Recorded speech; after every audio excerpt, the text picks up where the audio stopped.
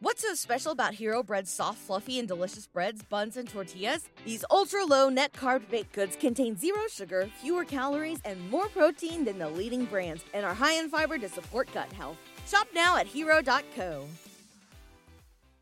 This is Jordan Grace, and you're listening to the Social Suplex Podcast Network. BWB, this is One Nation Radio. You better get it right. Rich Latta, James Boyd came to give them life. The Blackest Wrestling Podcast has come to kick all ass and drop it 6 feet if they kicking trash. Word, let me welcome y'all to something different. And if you dig it, man, you should let some friends listen. We be getting it in, this on the regular, dude. Ravish and flow, but this shit rude. See, James don't rap, so I had to break it down. The whole network, man, we coming for the crown. Raps in the columns, I keep them both covered. Making the beats too, so the listeners can bump it. Hit us with the rating, yeah, I'm saying it's a 5. Before you hit it, talk, bob your head side to side. It's One Nation Radio, and this is the beginning. It's Rich, and I'm here with James. It's time to listen to One Nation. You got to unleash the power of the pyramid. This is Mike Sempervive from WrestlingObserver.com. Check me out on Wrestling Observer Live every day. And also check out your boys, Rich and James, on One Nation Radio. This is Kenny Omega. We're listening to One Nation Radio. Check it out, guys. These guys know what's up. Big Kenny Omega fans, and that's all that counts to me. Goodbye and good night.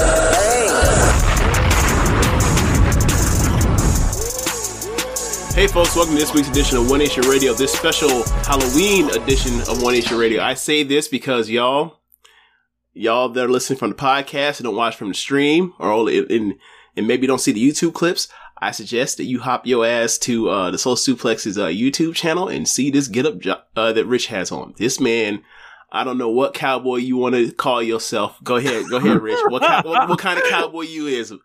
All I know is that you like an original cowboy. You know the original cowboy is black, so you like the original cowboy, bitch. I am on the other side of the law, so I am not with the law. You know, my face is on a poster. I have a very big gun. I am from the West, and you know, I'm trying to dodge all I'm trying to get. You know, stay away from the bounties. Mm-hmm. And I'm trying to get this money and ride off, you know, on this horse, on this domestic horse. Okay.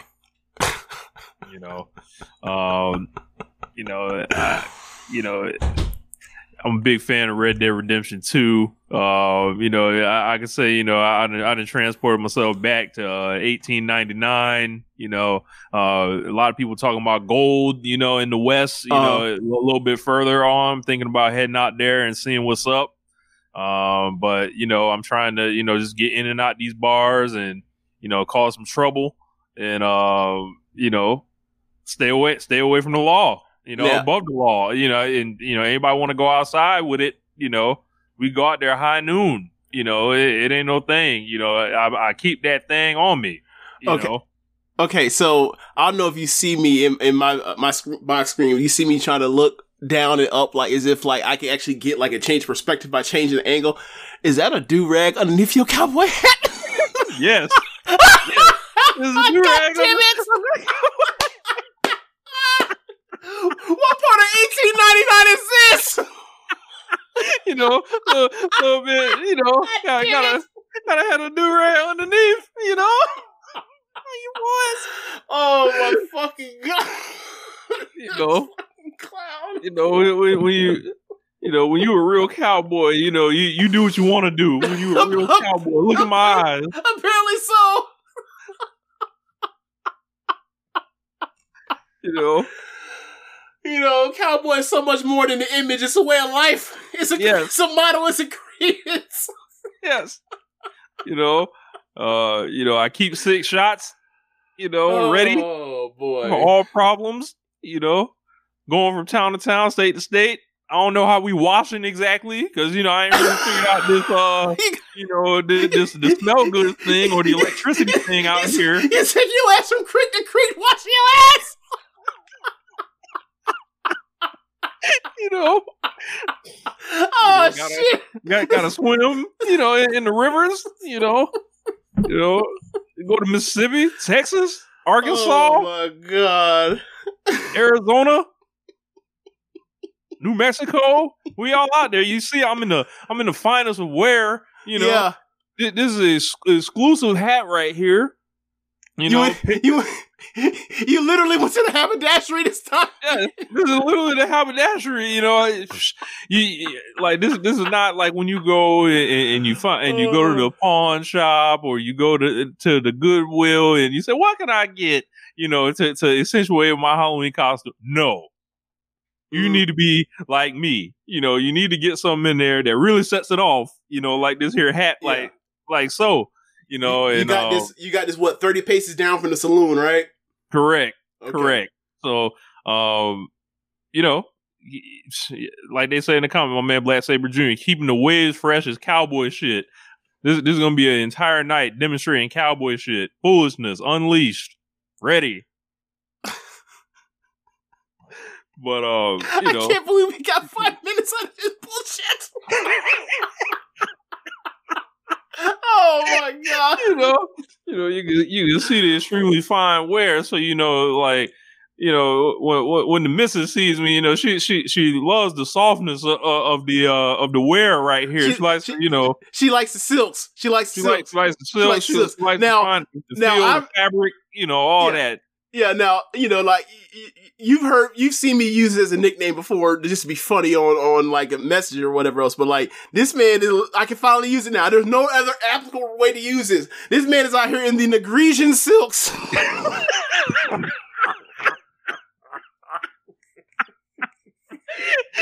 Yeah, exactly. I remember when I had that shit as my nickname, and Kendra's like, why the fuck is your nickname Negresian Silks? I was like, I don't know, it just sounds funny as fuck. So I just came to mind, so I just changed my name to that shit. Yes. Find the Negresian wear and, you know, just gonna talk to the people tonight. Talk to our people tonight. Yeah. All right, let's get to it, man. Where do you want to start with in the wrestling sphere or the sports sphere or whatever? So a lot of combatants, you know, week to week, you know, a lot of big matches last week. Yeah. You know, you know, there was the weekend collision. We both watched the show, collided as they say. You know, went out here watch AEW Dynamite. There was a lot on Dynamite to talk about this week. But I figure we jump straight to Saturday because that was the biggest thing of the weekend. Kenny Omega taking on MJF, challenging for the AEW World Title. In the main event of Collision, turned out to be, it went 30 minutes. This is a match, got a great reception to this match. MJF ended up getting the win fairly clean. You know, with, you know, some interference, kind of like, you know, no one physically interfered as a distraction. Like, I think this feels like MJF's like biggest signature win yet. Everything else pretty much has involved hitting somebody with a ring, bashing them with some foreign object after they wrestled for an hour, or or beating people that aren't really top guys. So this whole thing, I think, this was an excellent match, I would say. And it, like, you know, there was a lot of like debate on this thing of, you know, should they even be doing this match on this stage at all at this point, because of the seemingly lack of pre-planning, blowing it off on Collision of all places, and then not using it for, like, you know, being protected as long as that match is protected, and then just kind of throwing it out there. But they did a 30-minute match, and like, for the most part, like, it was like 95% like a real match, like, and then like 5% bullshit. Like, I didn't expect the match to feel like as definitive and like as clean as it was. It was like, yeah, Callis came out, distracted him. MJF was dead to rights. He was going to get the One Wing Angel, but again, Don Callis is showing up to ruin Kenny Omega's life. I'm at the point now where I have usually, like, I see the Kenny and Don thing, I'm just like, oh, all right, cool, you know, it's the angle, they're doing it. But now I'm starting to get to, yeah, it's time to bust this fuck nigga head to the white meat. Like, come on, like viscerally. So, like, I know if I'm feeling like this, I can imagine like your average fan, like, really at this point wants to start seeing Kenny Omega whoop, Don Callis family's ass. So, but yeah, I loved the match. I thought it was great. I was like, man, if MJF wrestled like this, like most of the time, I wouldn't have half of the issues, like doing the bullshit and like the meme wrestling and all that stuff. Like, he did his kangaroo kick and stuff like that. But for the most part, this was like a serious style match. So, Kenny Omega would not have it otherwise. He refused to let MJF drag him down. So, like, I thought this was an excellent match. I would probably go 4 3/4 on it. Yeah, I think I didn't think about a rating until I think yesterday, but yeah, that's probably what I'd go 4 3/4.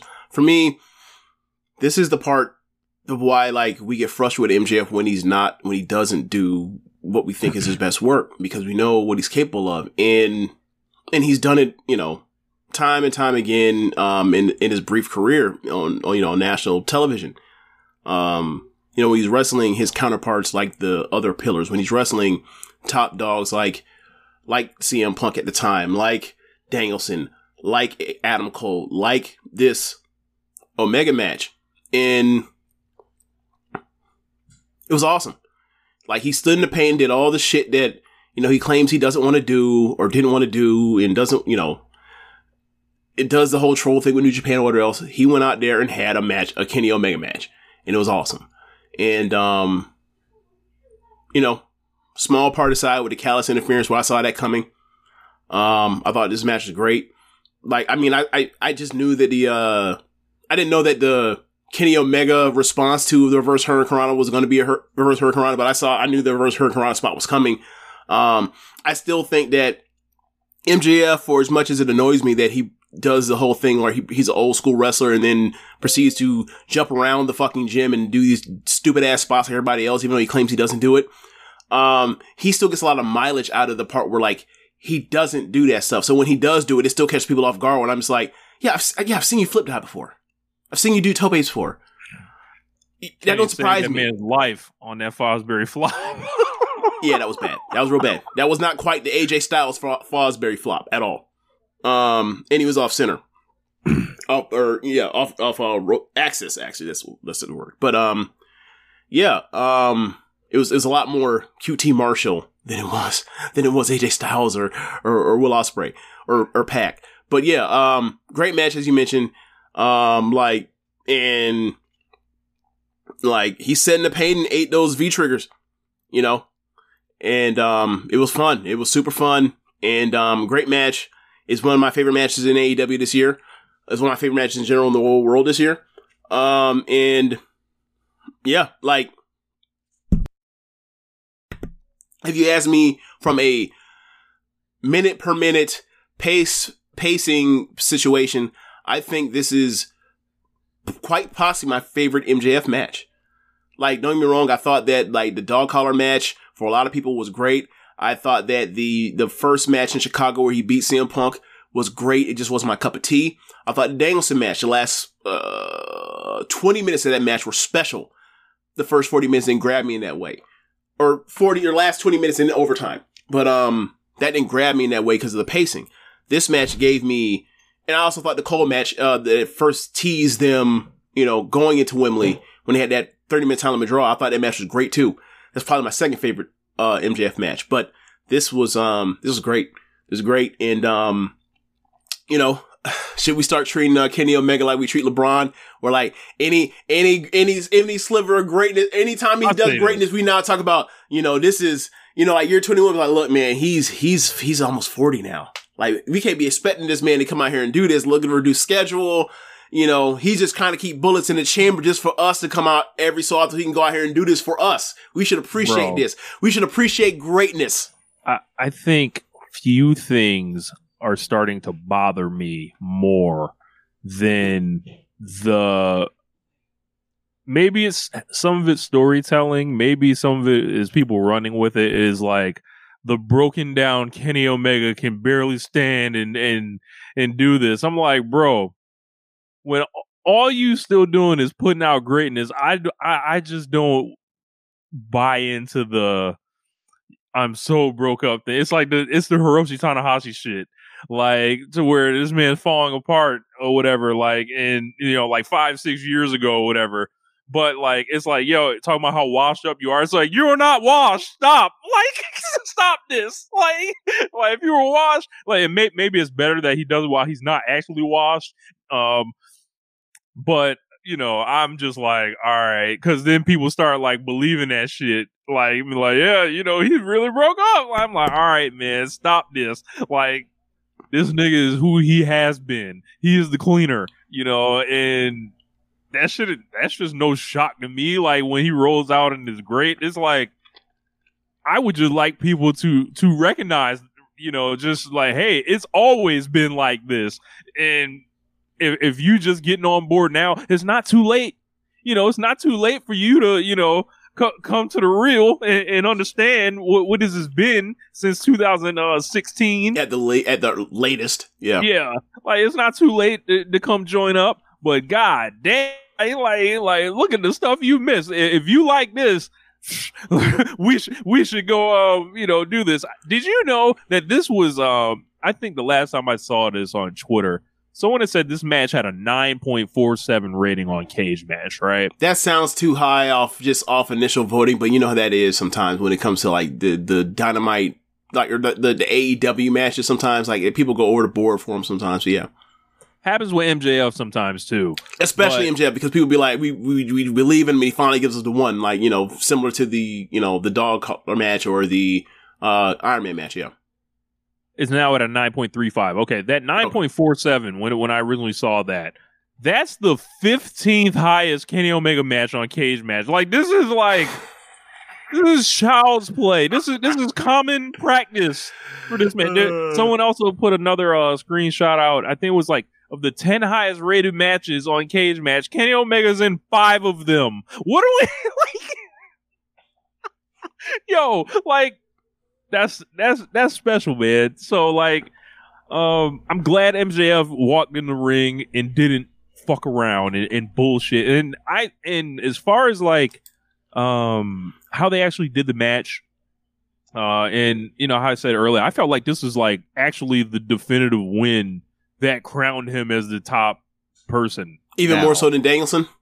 Yeah, because, like, even at the end of the Danielson thing, it was like, the huge element of cheating from with his the ring. part, yeah, with the ring, also definitely. with the fire extinguisher and all that, and then the Moxley thing was a total, like, shambolic charade. I'm not crowning you the boss for beating Adam Cole of all people. Like, no, like the pillars, no, like, right, Ricky Starks, no, like Samoa Joe, no, sorry, like the person, like, he's like. You got to either beat Moxley or Omega. Yeah, it's like, it felt like slightly a changing of the guard a little bit. Like, and it was like, man, like, I feel like this was, like, obviously they did the Callis thing. I'm not taking that away. Right. But you find me a more definitive win for MJF in the history of this company. Like, he never beat Jericho. The only other one like you really have would be like the Cole match in Wembley. That would be it. Because Adam Cole was one taking all shortcuts and he didn't.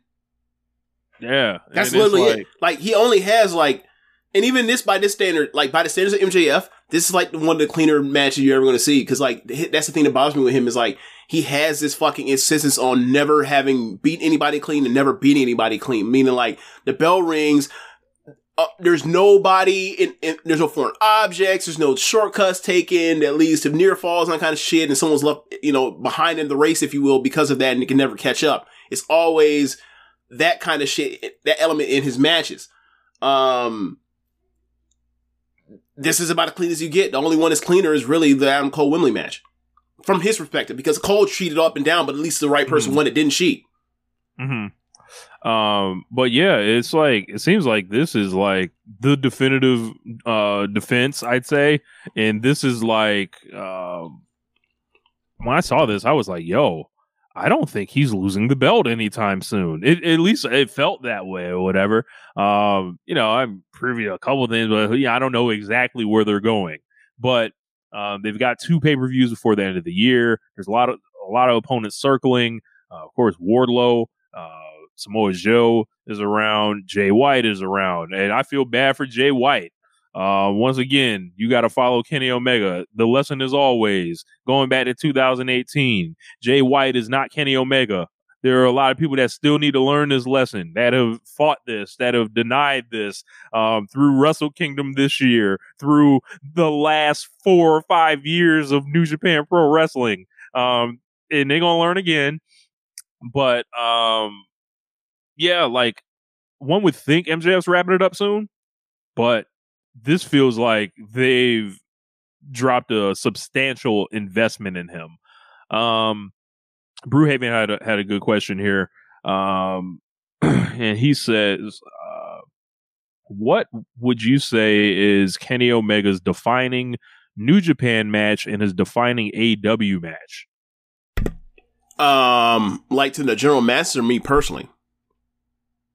I guess to you. The defining New Japan match for me would be the 2017 G1 final against Naito, which I think is the 3rd greatest match I've ever seen.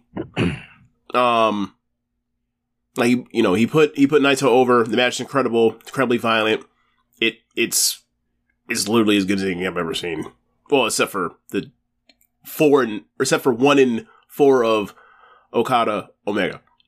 Honestly.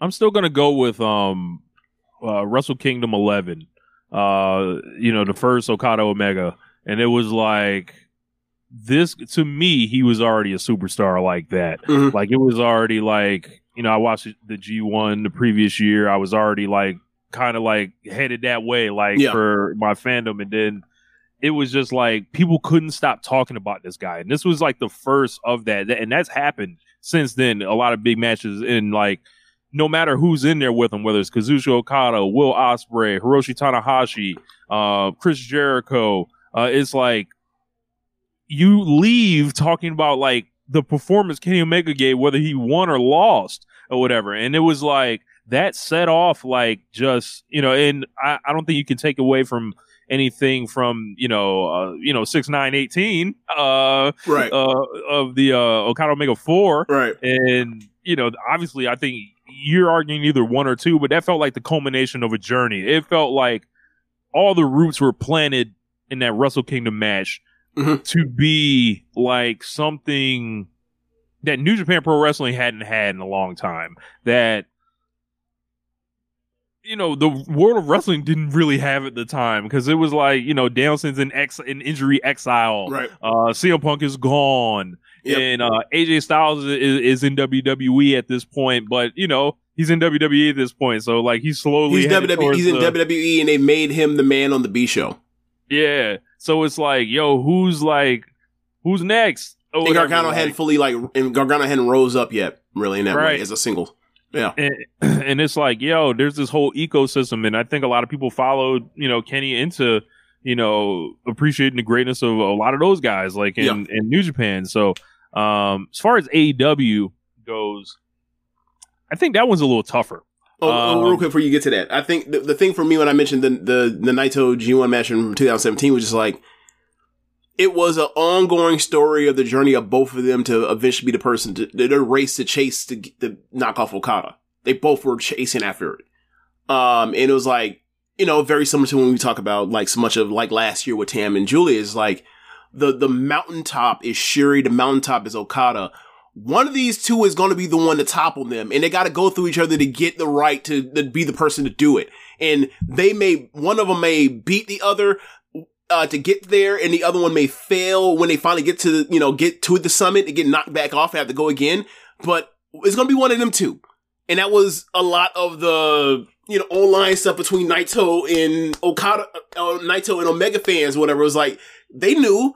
They didn't, I don't necessarily knew they had it verbalized or verbalized it like that's what was up. That was really the chase, was who's going to knock off Okada. But that's what it was, back then when everybody was, sniping at each other at that time. So yeah, like for me, it was like Omega had this incredible year. He burst onto the scene in 2017 in that way with that match. And then it's like, he goes to that G1, he's awesome in it, of course.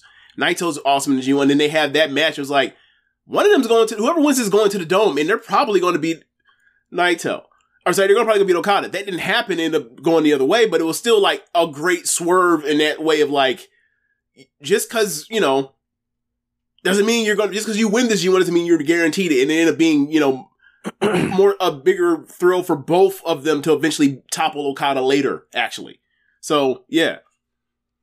Yeah, as far as AEW, I'm going to say, you know, the 30-minute draw with Bryan Danielson, it just felt like the peak of the company, honestly. And it was like, it doesn't get any bigger and better than this. Like, as far as like when that bell pop, when it comes, you're seeing the Danielson give that I just finished smoking this huge blunt smile that he gives, and then Kenny's trying to stay and carry it to him. I don't give a shit. Like you in here with me now. And then, you know, it's I would definitely say that, or, you know, the tag match. You know, I still think the tag match, you know, with the Bucks and Hangman Page as well. For me, it's the tag match still, because that thing was just such a great storyline that you could be on either side of. Because, like, you know, at that point, even then, I still didn't see the amount of people that gravitated and like the Hangman thing situation, resonated from his perspective. And I was just like,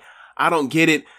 I know that, like, but I see that, like, Matt's cooking this man, right? And I see that, like, it looks like he wants to turn on Omega, even though Omega did nothing wrong. And I'm just find that kind of just be strange and everything. And, like, what did Omega do? And I'm just like, but, like, you watch that match, you see it play out, and, like, the whole part where, like, him and Matt hate each other's guts, or have such detest each other in that way. And, like, you got Nick and Omega trying to, like, keep the peace, and then eventually, like, that peace got just broke up because it just turns nasty, and then it turns to, you know, one of the greatest matches I've ever seen.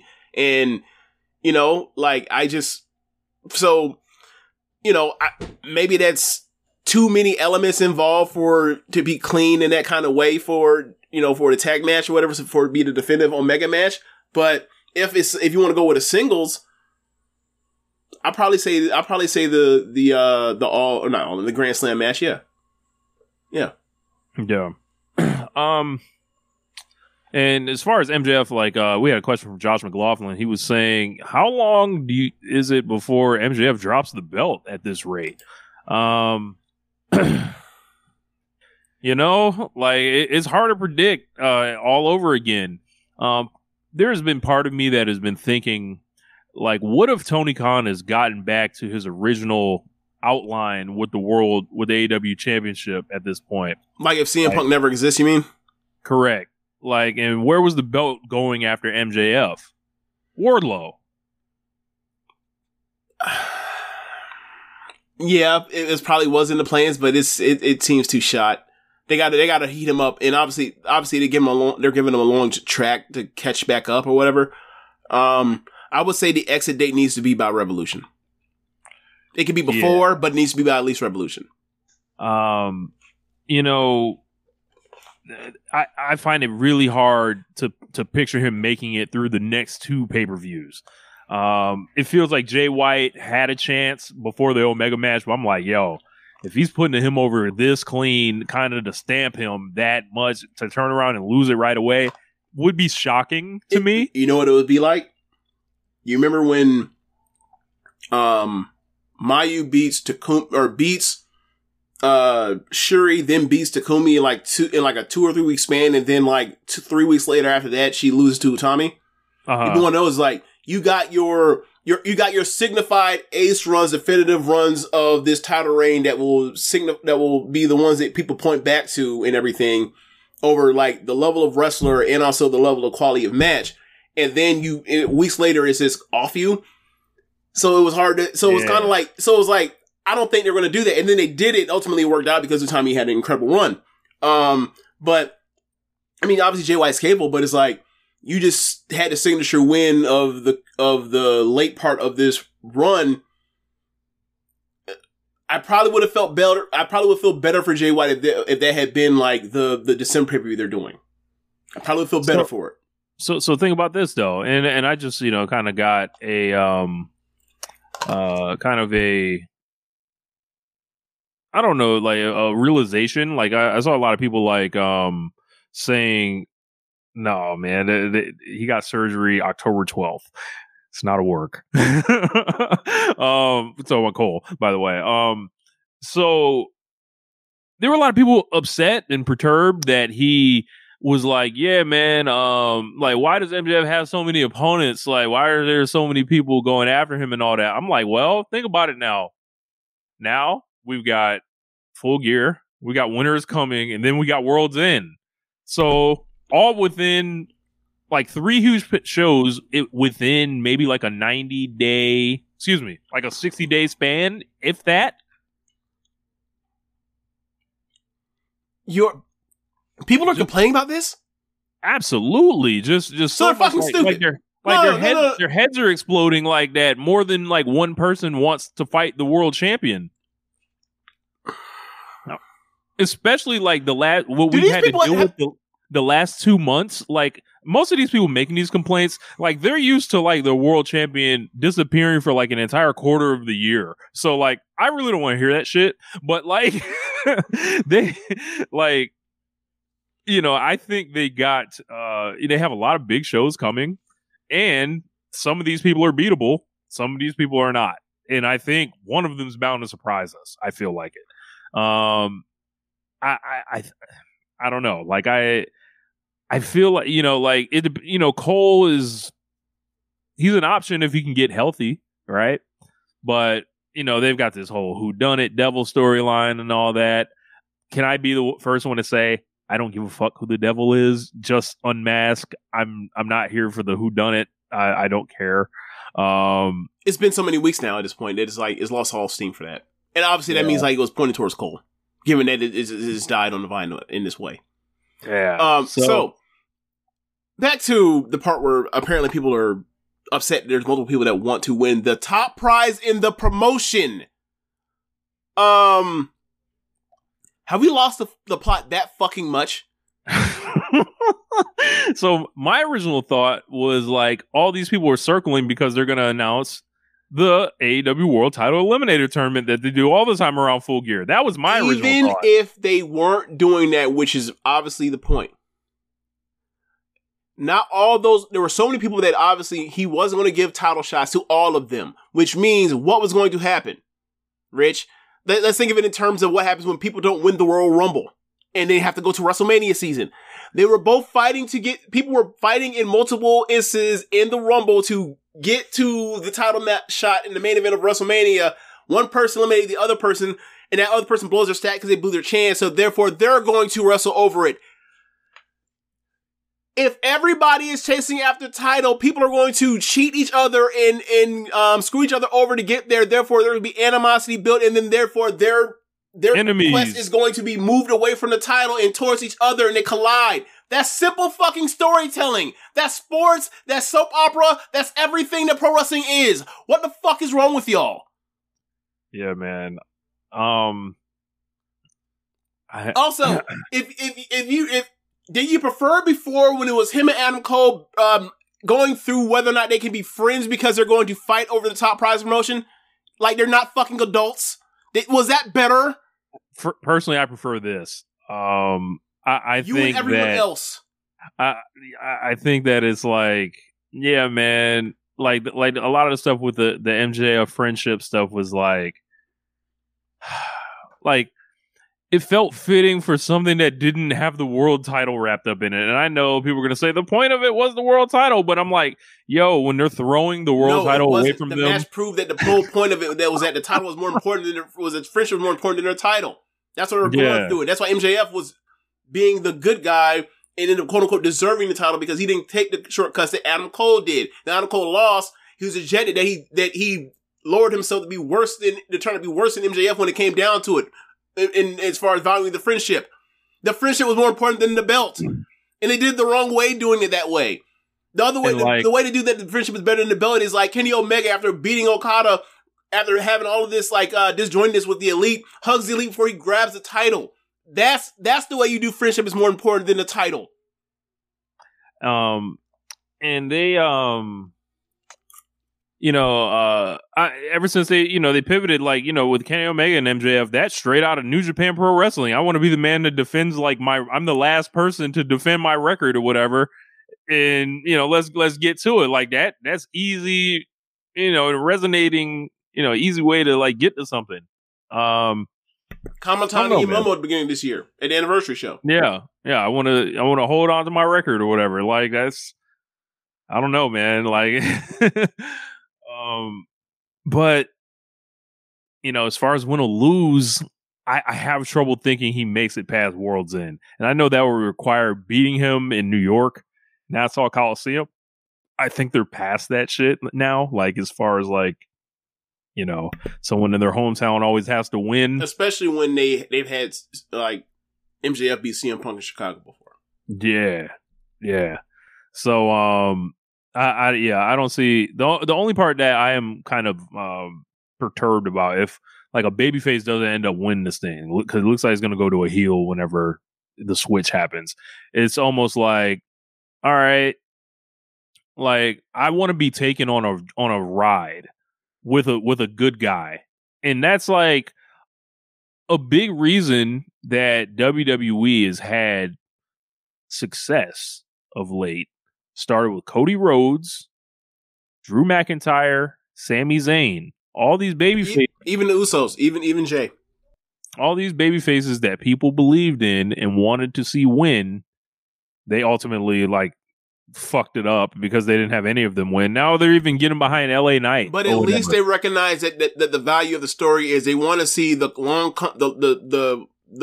potential conquering hero go on the journey to get there. It climbed the mountain and win. Like, we're not getting, like, a hero winning this thing. We're gonna get, like, another heel, just like MJF won it, like, with a heel. So, like, I personally am looking to see a good guy, rise out of this. Like, because I'm like, all right, if you're going to heels, like, talking about Samoa Joe, you're talking about Wardlow, you're talking about Swerve, Takeshita, who else? Jay White, like, it's one of those five. It's got to be, unless something's get pulled out that I'm not thinking of. Another heel, yeah, scenario. Yeah, Cole, like, if he turns or whatever. But it's like, Black Sabre Jr. could Swerve, Takeshita, or Hangman stand a chance in beating MJF. Hangman feels so far away removed. He's in his own universe now, kind of with Swerve.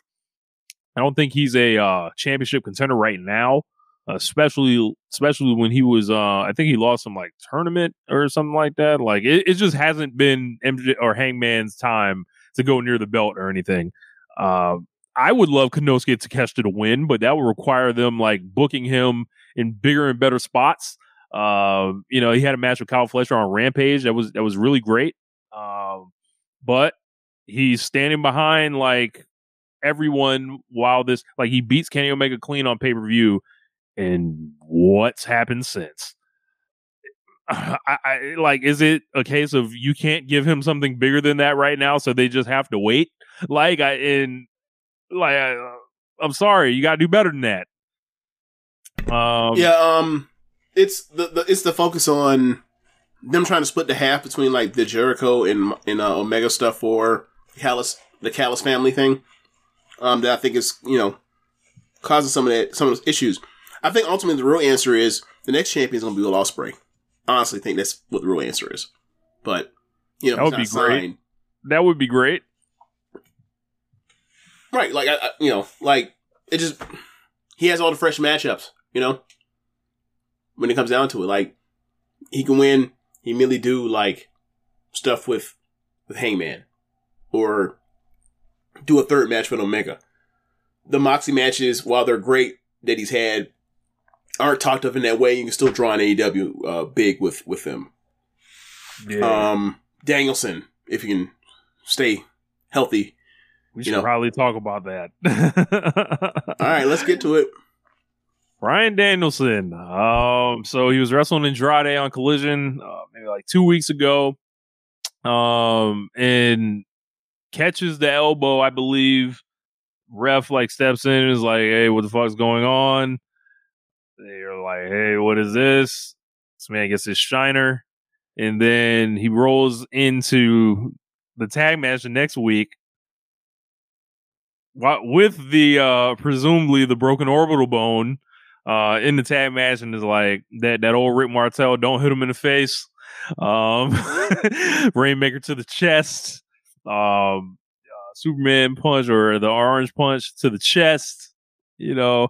And then Danielson was doing all this goofy selling at the end, right? When I saw this selling, I was like, look, this injury did not happen in this match. Like, I was like, this is that bullshit selling or whatever. And it turns out the way the stories are broken is that, oh, he did not get hurt in this match. He got hurt previously. So they worked the whole match or whatever. And kind of made it look like Okada's responsible for whatever. So it's like, set the angle up. That's cool. Like, I'm with it. And then, you know, this leaves Claudio to go after Okada, or, you know, maybe even Moxley on one day or something. And then it leaves the door open for Danielson. Problem with Danielson right now, this guy's getting hurt at an all-time pace, almost. It's like 4 matches, injury, 5 matches, injury. Like, he's falling apart. Yeah. He's my favorite wrestler of since we started back watching wrestling in 2011. He's my favorite wrestler of this whole era, this whole run. And he can't do this at this level. Like, he finds ways to work around these injuries, but he can't stop from getting injured in the middle of these matches. Like, the part where he's so genius is that, like, he gets injured, he can get a rod put into his fucking, you know, arm, and then be able to wrestle these matches and have these incredible matches with these injuries, but he can't figure out how to not be injured. And look, this has been going on for a long time, the way he's changed his game. Like, when he came back from the concussion stuff in 2018, like, the running drop kicks in the corner, like, the way he figured out how to, like, just grab onto the rope so he would not back bump on his head, right? Like, he has mastered pro wrestling in a way that he is able to give you matches that are this kind of great while he's in there really protecting himself as well as you possibly can. But even while he's still protecting himself and you know, keeping away from getting damaged, he's still getting broke the fuck up because he's been doing this a long time. You know, long time, hard style, top level for damn near all the years he's been doing it. And then, you know, he's had years away from the ring, and it's just like, like it sucks to see. It's like seeing an all-time great, and it's like they're just on a minute restriction and they can't work the second night of back to back. You know, and that's where we are. That's where we are in this situation, and it stinks. And we're clearly, you know, we're beyond the back 9. Like, we're on like the last 8 holes. You know, it feels like I'm, you know, creeping towards us, like with Danielson. And like, I always thought his whole thing with the daughter is wanting me to wrap it up in the year. I always thought that was bullshit. Like, I always thought that was storyline or whatever. But damn, if it turns out that shit is like, yeah, man, I actually got to lay it down instead rather than like stepping away for family. Like, I actually got to lay it down. He's at that stage where he's doing more rehab than working on wrestling now. He has to work on all these. He has to get up and do all this shit to get himself, you know, in an upright position, you know, to do all this stuff. And then he has to go in the ring and figure out how to do this stuff and protect himself until the next fucking thing falls apart on him. It fucking sucks. It's just like when, you know, like when you would hear the stuff that Kobe was going through, or you hear something like Steve Nash was going through to stay up at that level at that advanced age. And, like, the way they would talk about it was like, look, man, like, I miss the planes and the rides and being in the locker rooms with the guys and all that kind of stuff. And I miss the game, but like, the hard part isn't the game. Like, mentally, like, I've done that a million times over. I could do that in my sleep, right? Like, I remember, it was Julian Edelman was talking. He was on the Kelsey's podcast, the Kelsey Brothers podcast. He was talking about how, like, Ray Lewis, like, he would have when he, you know, in 2012, before he last year retired, like, he wasn't even practicing in full pads. He was just literally like be in slides and like just get where he would be, you know, off the ball, and just take mental reps Not trigger or nothing. Not, guard pulls and he goes and pulls the pin and goes. He's just there and slides and shit. Mm-hmm. Like, we're at that point with Danielson. He's mastered all this years ago. He's figured out ways to compensate for all these things. We're not just at the point where like the stuff to get himself ready for the fake fight is more draining and consuming for him and all that kind of stuff than actually going through the fake fight until something fucking breaks on him again. Yeah, and this is not like this is not a limb injury. This is not a you didn't blow a wheel or anything. Like, this is like, yo, this is my fucking face. Like, it just like shattered. Like, it's just like, what do you do about that? It's like, and it's just a run of bad luck. And like, it's also it's a run of bad luck, and it's also a thing where it's like, as you mentioned, it's not a bad wheel. He's going to be in the fucking Tokyo Dome. There's not a doubt in my mind. Yeah, and he's gonna get the surgery. Right, he's gonna wear the mask. Right, like that Undertaker. He's gonna put one of the masks on his face, or he's gonna walk around like Rip Hamilton or Kobe Bryant or the goddamn Robert Kelly. Like one of you take Naomi, your pick. Or Naomi. Yeah, yeah. Like people were making these jokes about how do you get your face broken in a wrestling match? I was like, are you unaware of what happens when you lay in a stationary position and let Oksana drop a knee into your fucking eye socket? Because I remember that. Anyway, yeah, man. Just as you mentioned, these aren't debilitating things where he's going to be out for months. He has to do all the rehab stuff. Like that was that was the concussion stuff. That was the neck. That was the concussions. Right. That was the nerve damage and everything from the shoulder. He beat that already. Yeah, he's already figured out a way to work around things like that. We are not at the point now where it's like any dumb little fucking thing is gonna hurt, is breaking this dude up, and he's got to figure out a way to now wrestle with even more pain.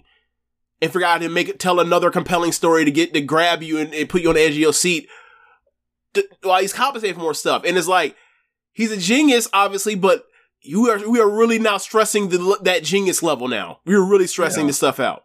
Yeah. It's like you hurt one part of your body, you got to overcompensate with the other ones. Like, and now it's like his mind is like, who knows how mentally taxing all of this is. It has to be. It has to be exhausting. Be like, fuck, I can't do this. I can't do that. He does this, but I can't take that right now. Cause, like you're thinking of the Okada stuff, is like, I can't take like the floor dive cause, or the flip dive cause like I'm too small to catch him. He might fuck around and land on my face or something. He has to think of all this stuff. He has to consider all that stuff. And that just has to be like, it has to be a bit frustrating cause also like, and even with someone like, Omega that's been broken up was like him talking about like the things he has to think about while he's not right. And it's like, and still be able to come up with these performances so he knows what the stress level and what his expectation is for himself and what other people's expectation is, the pressure that mounts. And like, Meltzer talks about this with like the best guys. The best guys have to get real dark places at times when like it's time for their best performances or whatever else, because like a lot of that is like the insecurity and the pressure people put on themselves to be able to do this stuff at this level.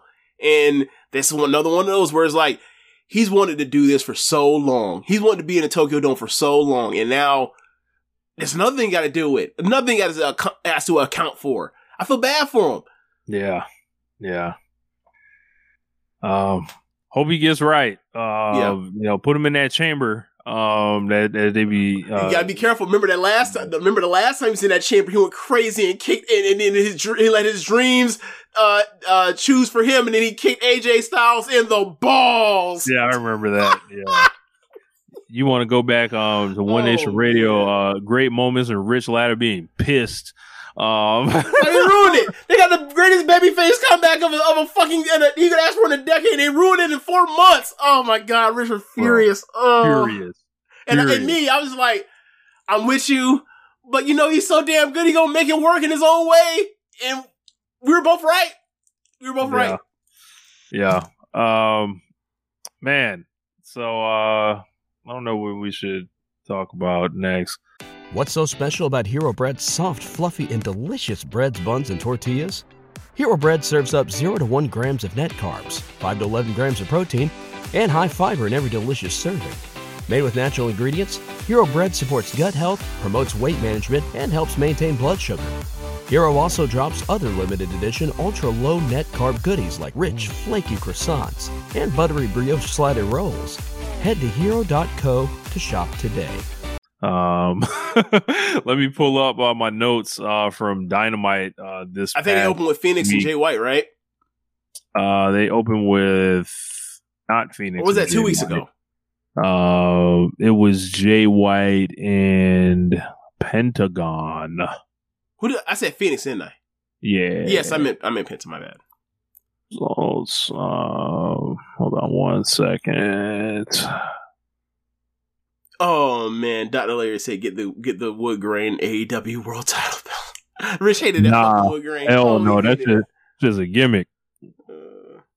Yes, I mean they're all gimmicks. The Triple B is a gimmick.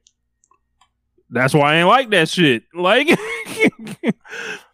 I didn't like because it's like it doesn't look too much different. It was MJF and Juice Robinson. Oh yeah, so the Penta and Jay White was 2 weeks ago. That's what happened. Right. Okay. Right. It was okay. All right. Yeah. Okay. So, yeah. That whole first hour, MJF was like, "Boy, this feels real USA Network Pro Wrestling." So, like the this shit, everything you did Saturday, that shit was not present Wednesday. But we opened with MJF and Juice Robinson, of course. Dynamite Diamond Ring. He's won this thing 5 years in a row at this point. It's time to put this shit away now. They should have. He should have lost that thing years ago. I think, and also now that he's a babyface, he doesn't quote unquote need it anymore because he doesn't need to cheat in his matches. Like the next, maybe not this year because he needed to beat Juice, to help forward the program with Jay White, but next year. He can't win that fucking thing. He needs to be done with it. Yeah, man. It's I don't know. Like I'm tired of it. It's become his sledgehammer. Yeah. So we also had Rich next year. Will he have to get a new ring or can he just bring that to the E? He could take it with him as far as I'm concerned. I'm just saying, like, will he have to come a new one? Because, him and Triple H will get together and be like, yeah, man, I know all about storytelling. Let me tell you about storytelling. That man pull out, and then Triple H like, let me show you something. He reached underneath his desk, and you pull out that fucking sledgehammer and be like, this is the sledgehammer. This is all of this is symbolism. This is symbolism for everything you are and your character. And MJF, you start nodding and say, yeah. So about that annual rate though. But yeah, man, like it needs to be somebody else to take over from this. Like I think it's time for him to evolve past this or whatever to move on. Especially now he's gonna be a babyface for time being. He can win it back in like 2 years, sure. So they're in Philadelphia. They have basically the guns are out there. They jump on MJF's ass, and then the Kingdom turns up, helps them, and MJF told them to get their ass out the ring. The Acclaim came out. They chased Bullet Club Gold away. Jay White basically tells MJF that he's never going to get his hand on the belt again. Guns in challenge for a ROH World Tag Team title shot, and I want every ROH belt thrown in the fucking Harlem River. Throw it in the Cleveland, throw it in the fucking Cleveland River that catches on fire. I don't give a fuck about Ring of Honor anymore, bro. We can't be doing this to Athena. But I don't disagree with what you mean with the sentiment. Yes, like bro, like I just don't want to deal with it. Like I don't know. It's like an entire sub promotion, and it's like. Y'all don't really want the ROH belts. Like, it's stupid. Like, y'all not showing up on that streaming show. Y'all not doing none of that shit. Like, this is just dumb. MJF agrees to it, so he's gonna be wrestling twice in one night once again. Roger Strong's out there, says MJF obviously is gonna pick them to help. But MJF tells him to roll off a cliff. Matt Caster says that means he's going to pick them, but MJF says he wouldn't tag with him even if his body was on fire. Caster says that means there's a chance, and he wants the scissor, but MJF was like, nah. Then Kenny Omega came out and said, nah, man, I want this title shot, and let's get it popping Saturday. 3 days, bitch. 3 days, bitch. Yeah. Real vascular coming out there too. So up next it was Philadelphia. So we had RVD and Hook against Silver and Reynolds. I didn't pay a lick of attention to this. Apparently, Hook, when he was younger, called RVD Uncle Rob, and I thought that was fucking hilarious. I mean, RVD, you're a cool uncle that smokes weed. Look, I think it makes perfect sense. It makes sense. It makes sense. The thing is, right, like when you have friends and colleagues or whatever else, and you have kids, there are certain people that you are perfectly okay with having that aren't your uncles or aunts being that are in your life, like those people, your colleagues, your friends, actually being called. You're having your kids call them auntie or unc, right? I'm not exactly sure that Taz was envisioning young Hook, calling Rob Van Dam Uncle Rob. I just don't think. I'm not exactly sure. Did it ever strike you that Taz and RVD were close in that way? Because it did to me. Who knows, man? Yeah, right. I just thought it was odd because I'm pretty sure like Taz seemed like this fucking space cadet. Taz seems like too serious of a person to have time to be dealing with Rob off the job. You know what I'm saying? I don't get the vibe that they exactly clicking that way. Taz, I could be totally wrong. They don't seem like Taz click with nobody, man. Like Taz ain't exactly, the most outgoing fellow in the world. I think Taz got along with Jerry Lynn and with Dreamer. Compared to like Rob and Sabu, that's how I feel. I'd be totally wrong. Wasn't kicking it with New Jack. He was definitely maybe not. Maybe not. I know definitely. I know he wasn't kicking it. He wasn't kicking it with Sandman. Taz and New Jack. Both brothers. Oh my God. So yeah, like I said, I didn't pay a lick of attention to this. But Hook and RVD got the win. What do you think of this crowd? I thought this crowd stunk. Bro, I almost could not blame this crowd.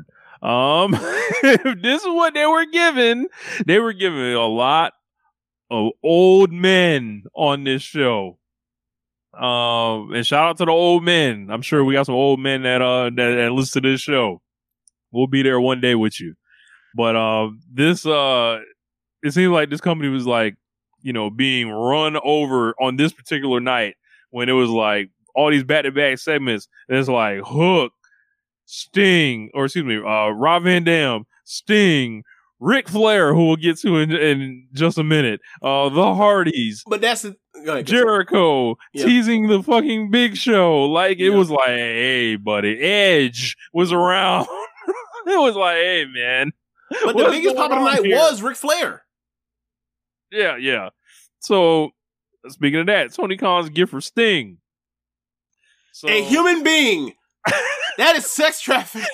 Or that is human trafficking. That's sex. That is human trafficking. Hey. Here's a token of appreciation for you. A human being. That's not how that works. What?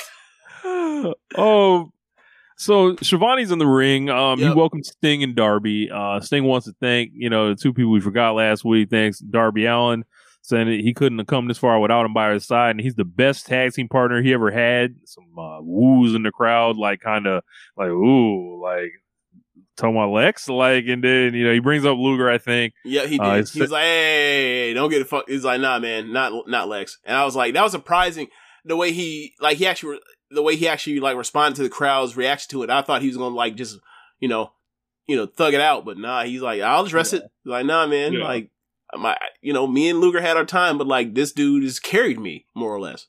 Yep. He wants to thank Tony Khan for letting him wrestle a little bit longer. Shivani then speaks on behalf of TK and thanks Sting, and he brings out this special gift, and then the music hits. And all of a sudden, Ric Flair is in AEW, and I lose my mind. So I'm of two minds on this. I think for Sting's career, it made all the sense in the world. And, I thought it was perfect, the perfect person. If you're going to bring out somebody for Sting's career, you bring out Ric Flair. I'm also of the mind of I saw that Dark Side of the Ring thing and I thought he should be out of the major pro wrestling business. So I get it. I get it. I understand it. And, I'm just leaving it at that. I have no opinion of it other than I felt things emotionally when Ric Flair came out, and also acknowledge at the same time when that was happening, Ric Flair should not be on AEW or WWE television. Yeah, it was tough to deal with. Looking at it, and then I was I was fired up by seeing Ric Flair, and I was I love Ric Flair because it's Flair, it's Sting, it's Shivani, and it's fucking Turner. It's WCW. Yeah. And it's if you wasn't there, I'm sorry. There are going to be tough moments in life, people that we got to deal with that are around, that somehow skate on things, right? And sometimes these people are men in white, and it kind of breaks that way historically, right? And, I don't feel perfect about this, right? I don't have the perfect answer on this, on how someone should feel about it. Just me personally, I was happy to see Ric Flair there for Sting, and, Sting and Flair goes back 40 years. Yeah. And I think Sting has done enough, and I don't know, I think this was a genuine surprise too. It seemed like it. To really be Sting's retirement and all the bullshit Sting's been through in his career, the bad booking, the basically being sectioned off in TNA for years and years and years, by his own choice or whatever. But there's only so much WCW that's left, right? And I think some of us, and speaking for myself too, is the more you can kind of celebrate that just a little bit or whatever, it just feels good or whatever. I go hard for Jericho like that. We definitely talk about Tony Schiavone a lot with JD, and I was he has to be recognized for his contributions and stuff like that. And Flair and Sting is on another level than being recognized for their contributions. They opened Monday Nitro, they closed Monday Nitro, they were there in 1988, 1989, 1990. Flair leaves or whatever, comes back, and he's still running it with Sting. All these years, they do it in fucking TNA. They're here now. Shit ain't gonna be perfect. Everyone's not getting canceled. And does that suck for people that or absolutely, you detest the things that Ric Flair has done? I saw the Dark Side of the Ring too. I get it, but you don't get to win every one of them. I hate to say it, it almost as coldly as that, but it's he would have been here earlier had that shit not came out. He was on the way in until we found out about it during the Dark Side of the Ring stuff. Yeah. Yeah. So, I would make peace with it if I were you. I would chalk it up to this is Sting, and this is how we got to celebrate Sting, and you don't have to participate in it or whatever. I get it. Ric Flair did his last match or whatever. I don't count on Flair wrestling here. I don't think there's a chance in hell a doctor in AEW will clear him to actually work a match or anything. So he'll be here as a manager. He'll give us some funny moments or whatever, and he'll be out of our lives by Revolution of next year, presumably. Yeah, that's yeah. I mean, they basically state that's kind of what they said. He's only here for the Sting retirement tour, and he's done.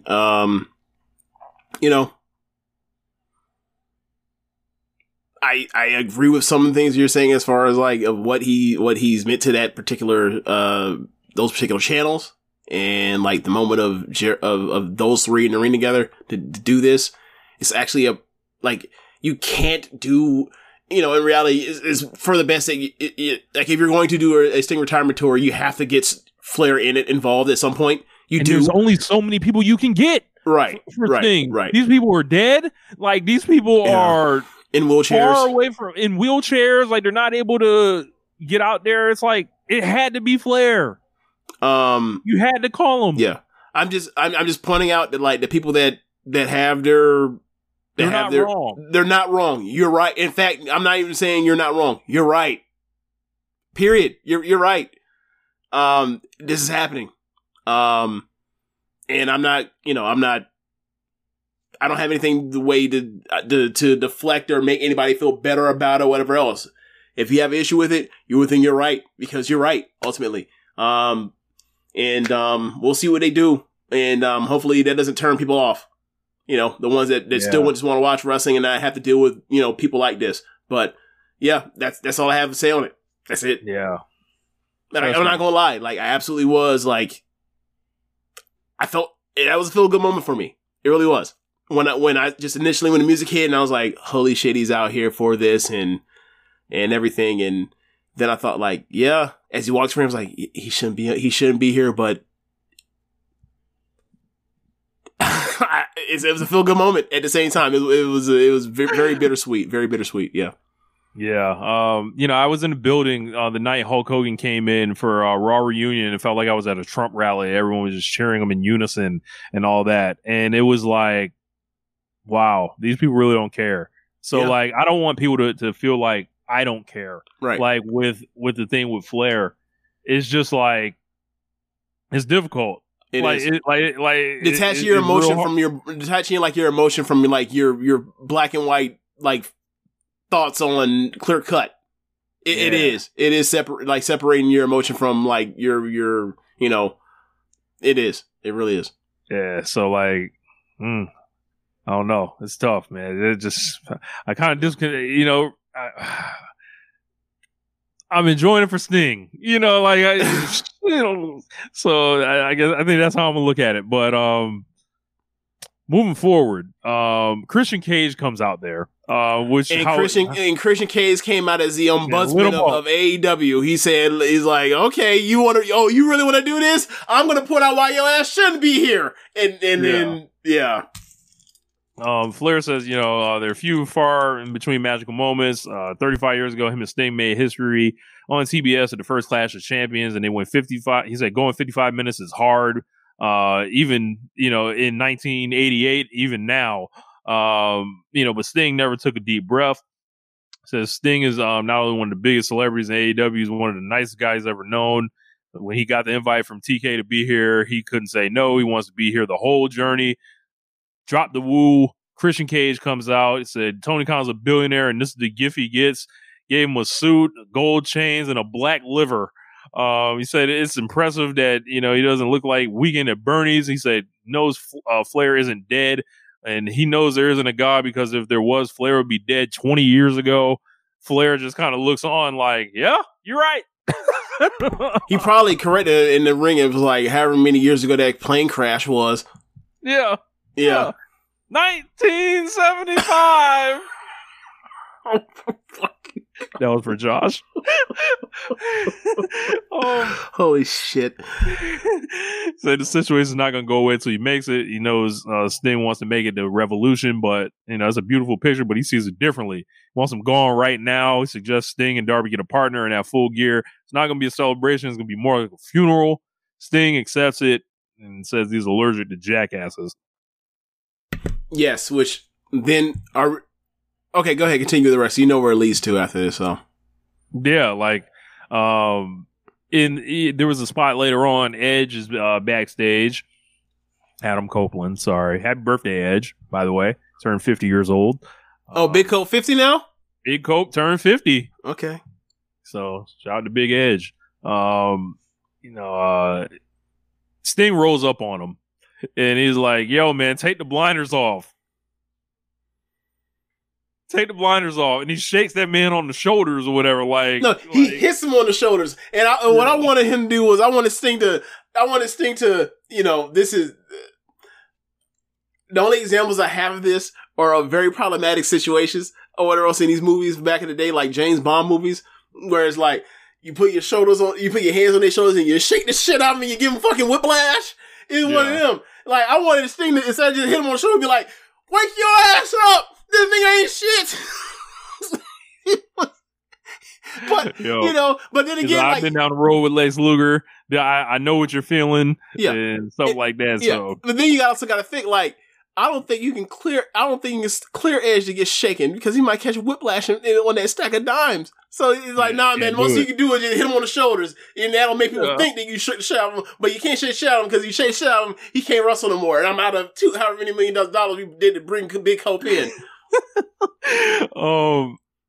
Yeah, so I like the fact that Lex Luger is now in AEW canon, as has been mentioned. Shout out to Big Lex. Hope to see him before Revolution. But that'd be nice. We'll see. So, I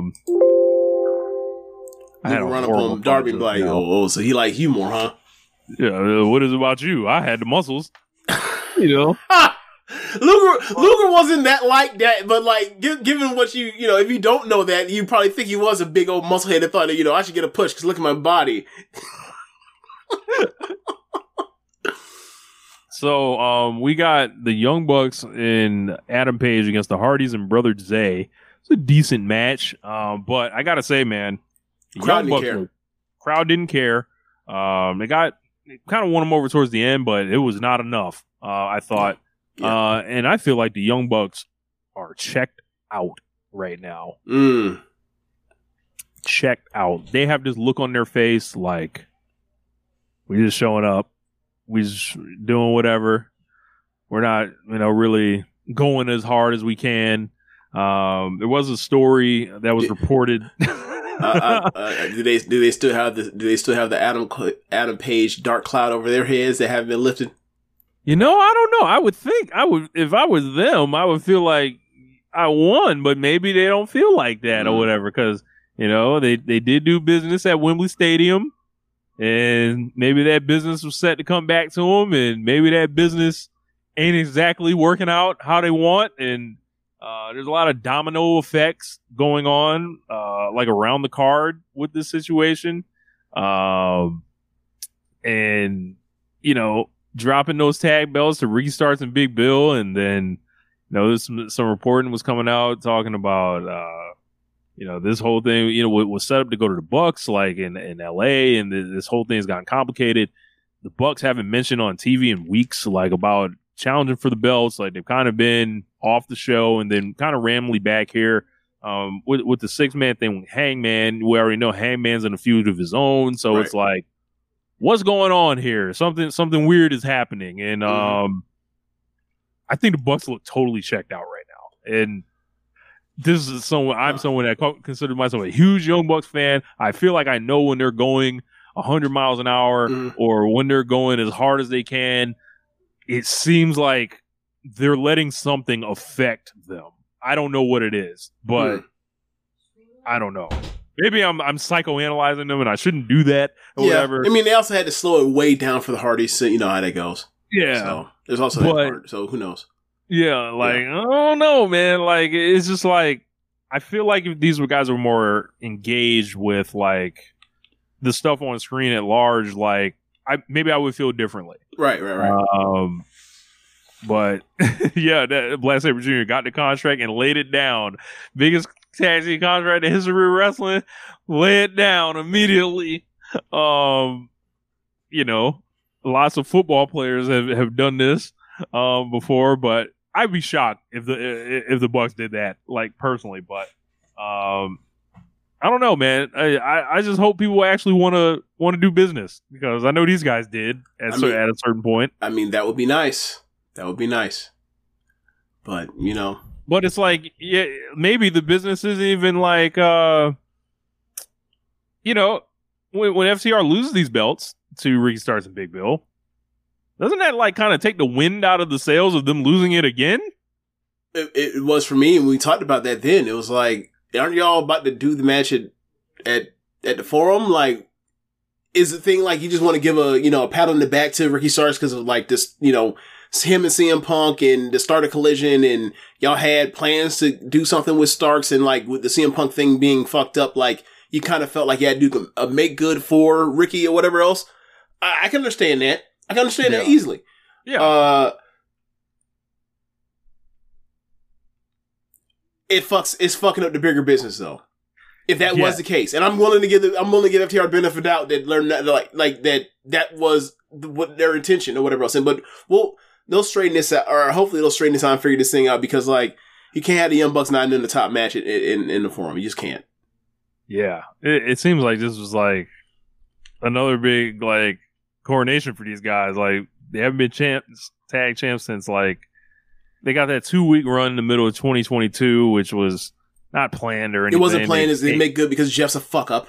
Yeah, so like it seemed like they've been kind of angling for this one. They kept themselves kind of scarce. So by the time they get them belts back, well, that was also because that was also because they was negotiating tactic. That was a Barry Bloom strategy. Yeah, you gotta. Barry Bloom's newest client, Will Ospreay. I heard. I feel like this kind of tips something a certain way, but yeah. I mean, look, when you sign with Big Barry, like who's getting the commission? Barry's, look, Barry Bloom's new, like you look at the AEW section, there's a lot of people already over there. I feel like, hey man, whenever I've heard of Barry Bloom, it ain't never been with WWE. Ever, going back to the 90s. Cool. I'm getting this joke off still. I'm still getting this goddamn joke off. Barry Bloom, he's like, look, man, we got all our clients already. We got to figure out how to reset the clock and reset the table on some of these contracts for some of our people or whatever else. Let's see, somebody like Will Ospreay in WWE and see, once we get connected with WWE and talk to them, and we hang out here for a year or two or whatever else, we see what the lay of the land is, and then it's time for a potential move, or for a couple for a big group or whatever else in a few years.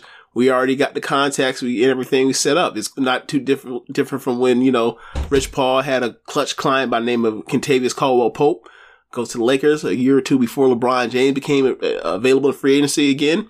Just check out the lay of the land for the Los Angeles Lakers. And then eventually he signed with the Lakers. Like sometimes even though you got a bunch of fish as client, like sometimes you got to take care of your whales. Yeah. But after this, and been 4 years, with the Young Bucks age and Kenny Omega's age or whatever else. It's perfect time to go to WWE. That's when you go and you lay it the fuck down. To go there and lay it down for real. Yeah, you get that good check. You give them a good year or so, and then don't give them that. After you give them that special year, you can live off that for the rest of your life. You can go the AJ Styles route. You go to Shinsuke Nakamura route. One match, lay it down. One match. I can't believe this nigga signed for the biggest contract in history. I can't believe this.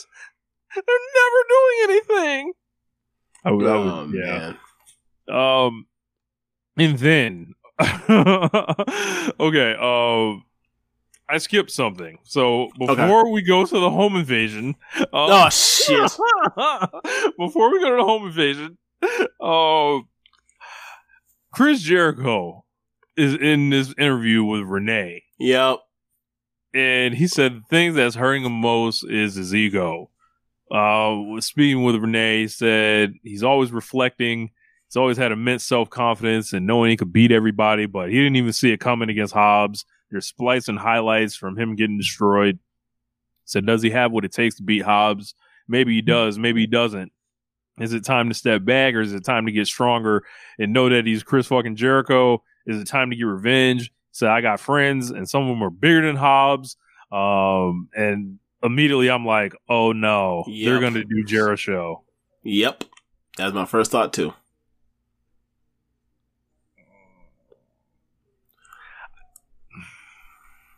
Nah, man. Nah, No, that ain't it. not at all. That ain't it. Like the only thing I can think of is if Tall Paul punches him and turns on him and joins the Callis family or whatever, and he's Don Callis' enforcer. Look, man, but they teased me at Wembley, before Wembley, with like, I was going to get in the back half of 2023, Lake Sex Gods. To tell me that I go from the back half of 2023 from having Lake Sex Gods to getting Jericho in 2023, I feel disrespected. Gotta say. Nah, man. Nah. This ain't it. Nah, this ain't it. Nah. No, Jericho, I'm like, with you. If it's I'll say this. If it's a one night only thing, I will hate it a lot less. But if this turns like we all of a sudden start getting Jericho, like, you know, and they're going to be like another, you know, old school tag team, like, you know, the Hardys or whatever else. No, thank you. No, keep it the fuck to yourself. I usually walk with Jericho about 95, 96%. Well, it's time you need to tell him it's time for him to, it's time to have his footprints in the sand, and he need to carry your ass. I ain't walking these steps with him. Like, no. Look at me, Chris Jericho. It's me. It's him. It's the nigga that ride for you harder than anybody you can find. Listen to me.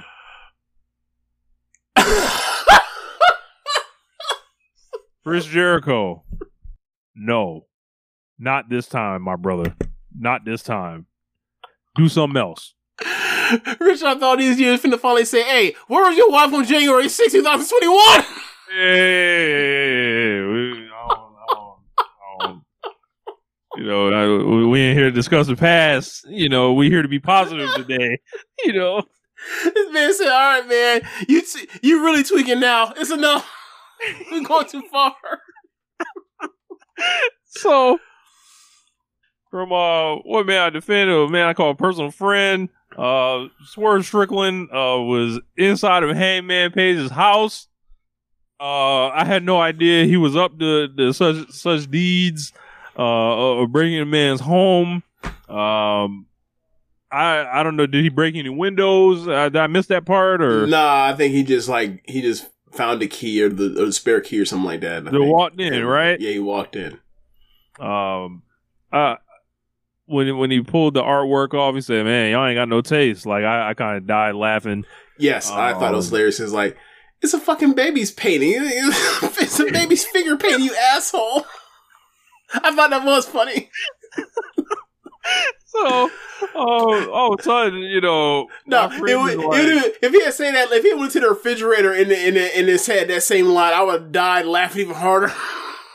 Man, I wish he would have like fixed himself like a bowl of cereal or some shit. You can't go too far into that, because then you might reach into like Seth home invading like the Copeland's territory, where you just come off like a dork. You have to give something besides like the element of like either charm, or not charm, but like of wit or disrespect or danger. And you know, the home invasions are rarely done well, and the ones that have recently is like, this would probably be one of the better ones, along with like the one with AJ Styles and Samoa Joe, where he just rings the doorbell and says "Daddy's home," and then the camera goes off. Yeah. Like the whole thing. I'm not a home invasion fan, but I think it's too unbelievable. It's too unbelievable. Yeah, this one was kind of like, he didn't come there to fuck the house up. He didn't come there to assault the man or anything like that. This was like, it's kind of like psychological. Yes, I would it's say. menacing. Like the part where they show the baby crib. Obviously, there's no baby in it or whatever else. It's probably not even really his house. But the whole part where they show the baby crib, you know that he has a child recently. He has a less than 2-year-old or whatever else. And like the mom's there, and you're just like, the feeling of helplessness for like, where the fuck is someone there to do anything? Like, that was very menacing. I thought that worked. I thought it was very effective. Yes. Yeah. And I can imagine people watching this thing. What is this black man doing in this house? Oh, absolutely. Not even that. It was like, what? Oh my God, what is this black man going to do to this white baby? That was yes. Man, look, you think about this on a couple different levels. They're going like, for something has here. Has Cornette talked about this yet? I'm sure he's gone. Oh my God, I might be tempted. I might be tempted to load up the Jim Cornette, or excuse me, I might be tempted to ask some of the followers and listeners of One Nation Radio to listen to that and report back to me, you know, to see how much Jim Cornette squirmed over Swerve this time. But yeah, why didn't they send in the National Guard? Why are you playing it on television? Yeah. You know, like, hey man, you can't be doing this, Mr. Smoky Mountain New Jack guy. You can't be doing that. Talking about making white people angry. All right, right. But yeah, like I said, I'm not normally like into the home invasion stuff, but I think this was like done kind of clever enough to where it was like, yeah, man, this was more clever than anything else. This was very much the disrespect of, don't think that like you can't be touched. This was very effective from a level of like, Swerve is broken. He has gone beyond the pale. He has broken the code, right? So yeah, I thought this was very well done. And you know, they gotta have a lights out match, right? Say again. They gotta have like a lights out match now, right? They have to have one of those somebody's got to die type matches. Yeah. Someone got to feel it. So yeah, that worked very well for me, and this continues just like, you know, I think look, this is the best thing. This is the best thing in a long time that's happened to Hangman. It really is. Yeah. Hikaru Shida versus Ruby Soho.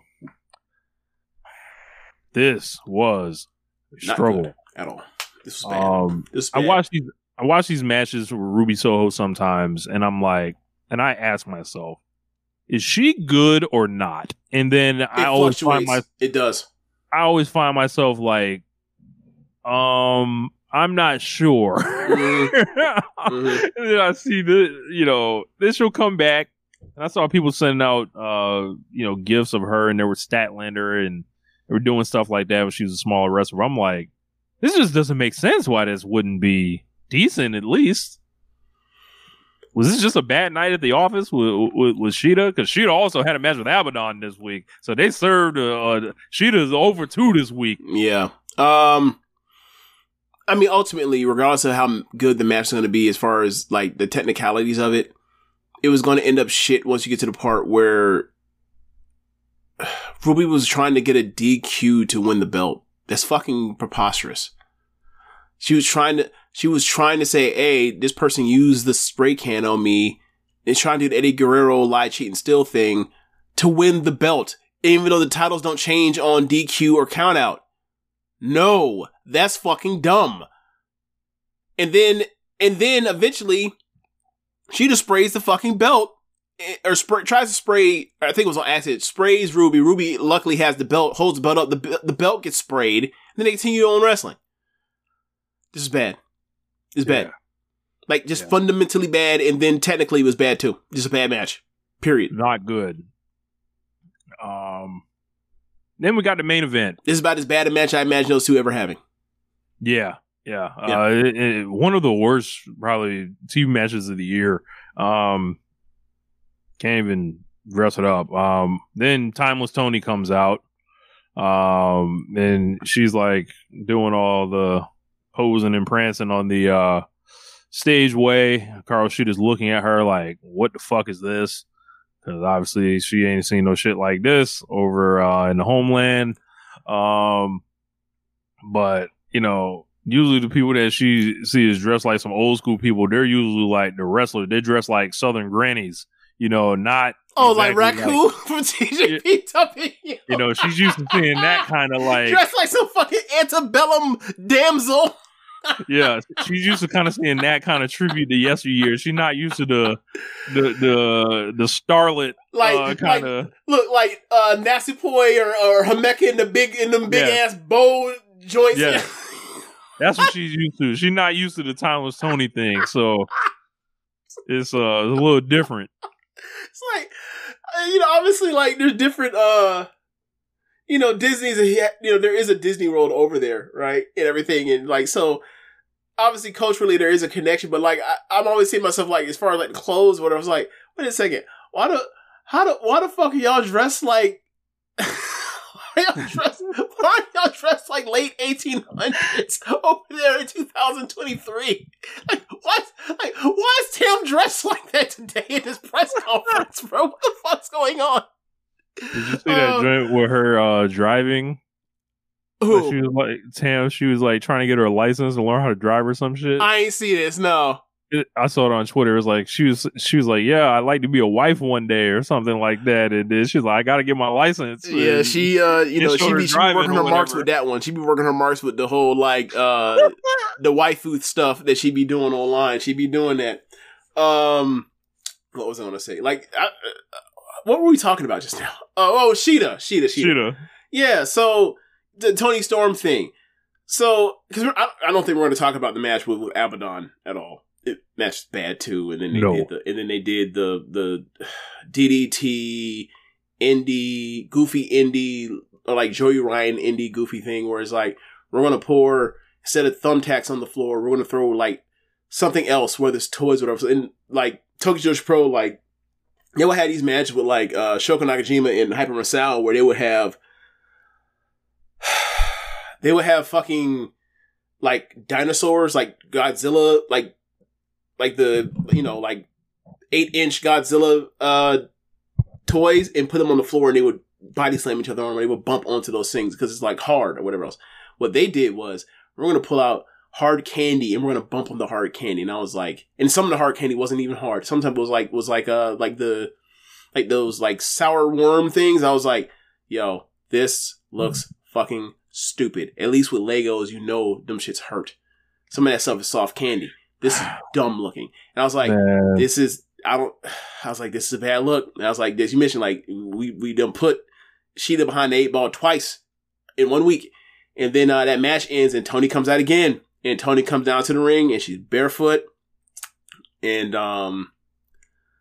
she gets on she rips off the table thing. The table, whatever they call it. That sheet that covers the table. Let's say a table cover. And then she places herself and sits and lays herself across the table. And she is laying on her side and she is facing towards Sheeta. And the announcers behind her, you get a shot of Nigel and Tony Schiavone and Kevin Kelly. And Kevin Kelly saw that backside and said, "What a star." And I fucking howled.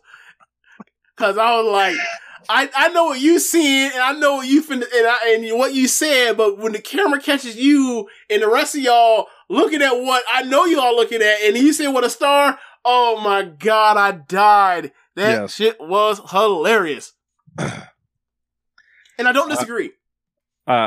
It's funny you mentioned TJPW, James. I thought this match would have been more at home at Stardom and Showcase. It's one of them, all the same shit. Shit that I do not want to watch. I was like, yeah, we can. I understand what this is now. Like when I looked at in that context, but yeah, I feel like she just keeping this belt warm. I feel like Tony Khan can't wait to put that shit around Timeless Tony's waist.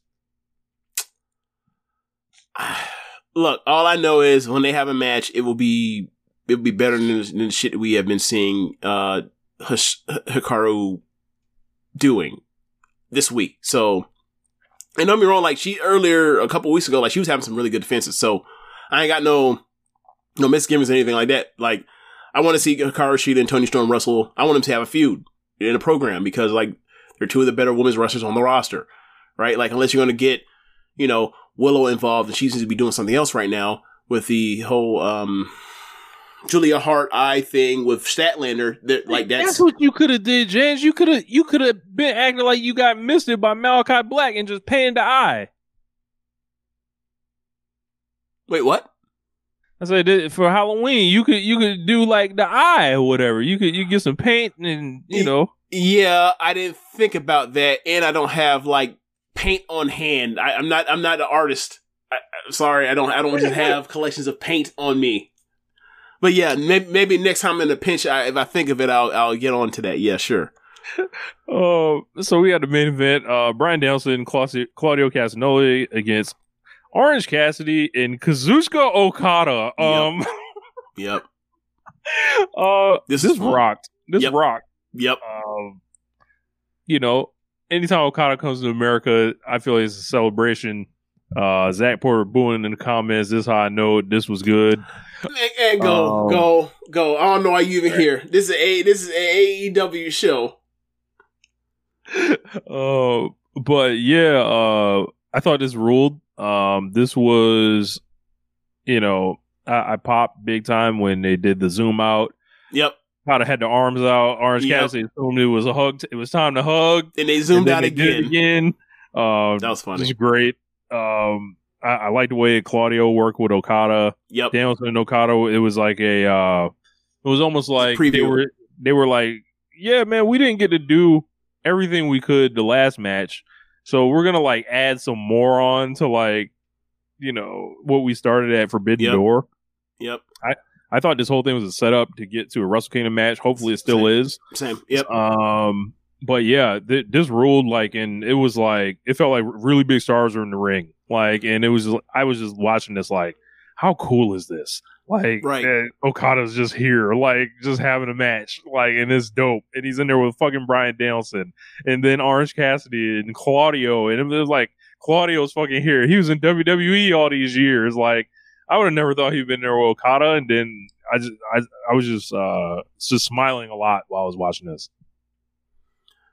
For me, this sold me on 3 matches. This sold me on wanting to see Orange Cassidy versus Claudio, which they were doing next week. This was in part what they were trying to do. This sold me on Okada and Danielson, the rematch in the Dome, and this sold me on wanting to see Claudio and Okada. It gave me 3 matches that I want to see in this, and also like it didn't necessarily like give me I want to see Orange Cassidy versus Danielson. But when the way they started this match with Danielson and Cassidy, it was apparent. It was like, look, all the stuff that you lull people to sleep with the goofiness or whatever else and everything. Like, no, I know it's a trap because I'm a wrestling genius. I'm kicking your fucking teeth in. I'm kicking your ass. Danielson kicked Orange Cassidy's ass and it was on from there. It was so fun. It was such a fun match. Yeah. And, you know, it was an awkward post-match in the golf area. It really was, because I was like, what is going on? Moxie's here. So this angle, clearly, as far as the injury or whatever else, and we find out that ultimately, like, yes, he is legitimately injured, but the injury happened in a different place, and this is set up, taking him off TV. He still want to do the match. I commend Danielson for being a tough motherfucker. This is the second time soldiering through some shit with Okada. And, like, I think it was Collision this week where, like, you get after the match, they announced they're going to do Claudio or maybe even during the main event, they were announcing they're going to do Claudio and Orange Cassidy on Dynamite on Wednesday for the international title. That's going to be great because they went out there and they showed they have perfect chemistry. And then on Collision, they do the promo talking about explaining that Danielson's on the shelf for now and Claudio is coming for Cassidy in his international belt, and he's coming for Okada, and like I can't wait to see those 2 matches now. Yeah, and Claudio, like Claudio as a serious cutting motherfucker is like, I love the year that Claudio's had. I really have.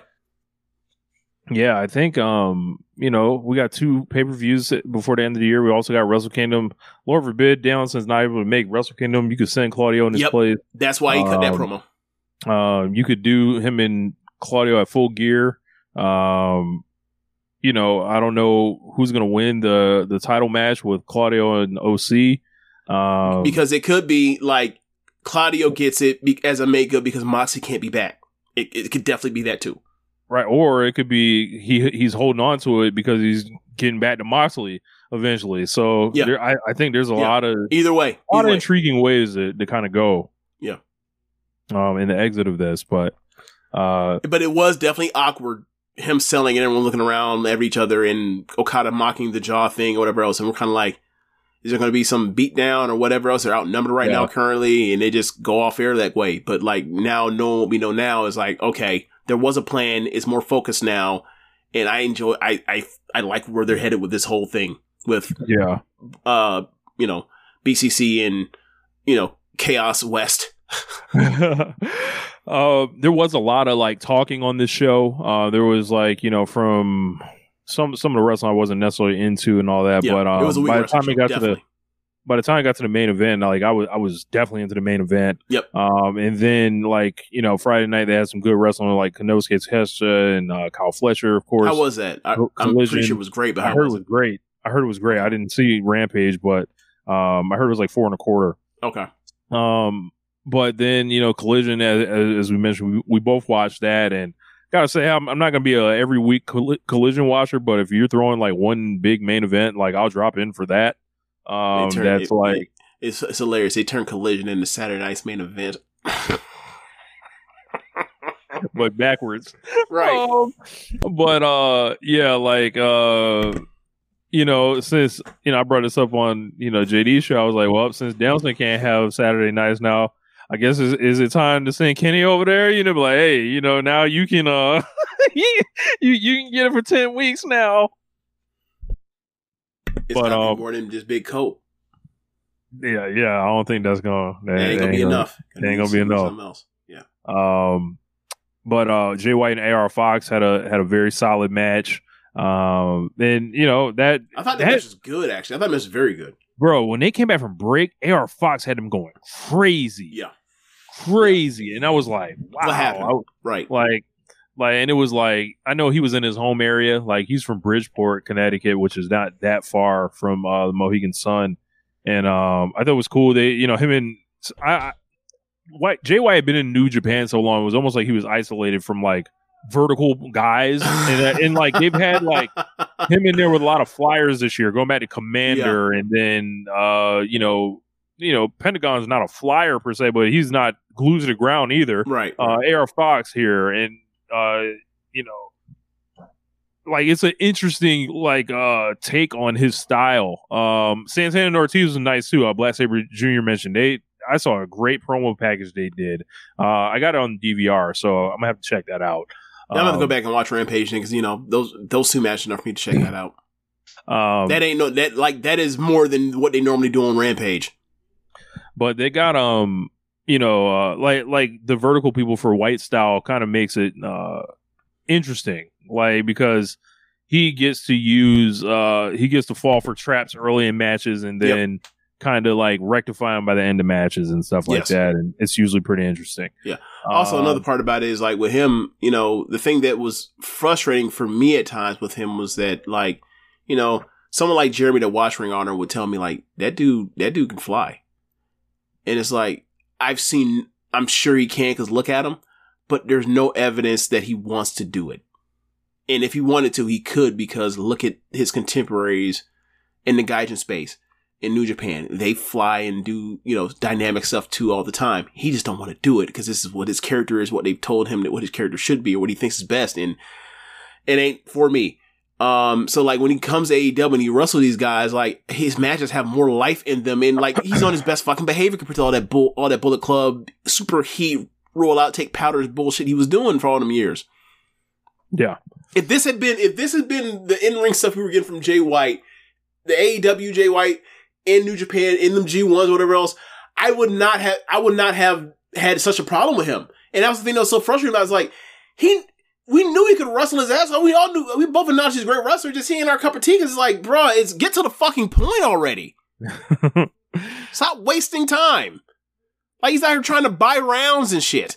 Speaking of wasting time, they did a lot of that on Collision. A lot of squashes, a lot of kind of backstage interview type things, and you know, all I hear about is the great pacing of Collision, and you know, in comparison to Dynamite, I gotta say, man, I was put to fucking sleep. Like I was ready to get to the main event by the time it came, and it was like, let's get it, man. And you know, I think the main event like saved the show because it had been a little rough.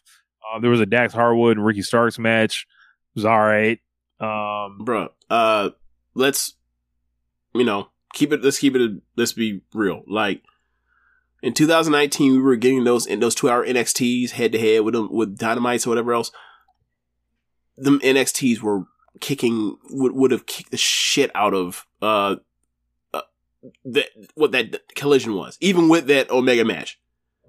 Like what you got in a 2-hour span, what you would get on them fucking squashes? No. We were getting competitive matches and shit. Yeah. Like one, like we were doing like those special, you call them, New Year's Evil and, Halloween Havocs and Great American Bashes and shit. Like, nah, man, NXT was better than, peak NXT for, it got really, fucked up, but was killing, what that Collision was last, on Saturday. So, they seem to be setting up House of Black in a way where they're terrorizing lots of people. I guess that Malachi Black and Danielson thing is like gone. Like that's not happening. But if they're like these terrorizers of the show, cool. Whatever happened to Andrade and Malachi? Whatever happened to that? I think they did 2 matches. Like they did. They did? Yeah, they did singles the ladder matches. match. Yeah, they did a regular singles match, and then they did a ladder match or whatever, and then he wrestled Brody King, but he beat him. No. I'm not talking about what the program was. Like they never got to the actual Malachi Black Andrade match. That was Buddy. That was Buddy. Yeah. See, House of Black. I don't be knowing. Like if it ain't Brody King, it's one of them. But yeah, I don't know. I don't know what happened to it, but I was very excited when the LFI ran out to basically break up all that shit. I was like, Roosh, oh, this is a fucking guy you should. Where had he been? Bro, no idea. Like he had been doing this whole thing like he was too dangerous to be on TV or whatever. Like that was his angle or whatever. Was that because of the Jungle Boy thing? No idea. Okay. Oh, paternity leave. Oh, okay. He did have a child recently. I didn't know that. I had no clue. Yeah.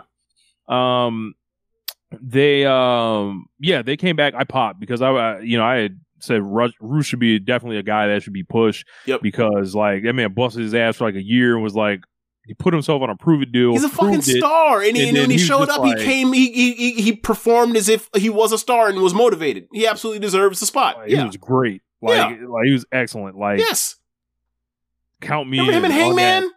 Yeah, count me in on that. Like him and Danielson, him and Moxley. A lot of good work from Roosh. So I'm with the LFI. The fucking tornado tag matches he was doing. He's fucking getting things out of Preston Vance. Like so yeah, man. I fucks with Roosh. So but yeah, and then the great MJF Kenny Omega match, and it was like, yeah. What more do you want? Like I thought that was excellent, and that was like a match that made me feel good about wrestling and what's going on at AEW, and it's pulled the MJF like title reign out the shitter. I wonder if there was like a conscious like acknowledgement, like we need to stamp this guy, we need to pull him out of like these weird directions that were happening. I wonder if that was a directive. I definitely have a much more positive outlook now than I did 3 weeks ago. Because part of me, I'm like, man, was it just that simple? They wanted to do it because he was passing the record or whatever. Was it just that? Probably both. Was this a business reason they were trying to do this? Like, how did they not see the value in this, the first time value of this at a different point? I don't know. These are still questions I don't like have answers for, and I don't know. Maybe I'll get answers for them in the future. But yeah, I have nothing else. Yeah, same. Thanks for listening, y'all. Oh, one more thing. Dan Coffin had asked, what do we think of the NBA in-season tournament that is happening? I don't even know the dates. I don't know when it starts. I don't know what to make of it. As far as them doing it and where the cash prizes are for it, like, I'm cool with it. Will it be like the historical significance of it? Like, I think it'll take years to determine that. I just think that people are too Americanized to think that like these things won't matter and don't matter or whatever else.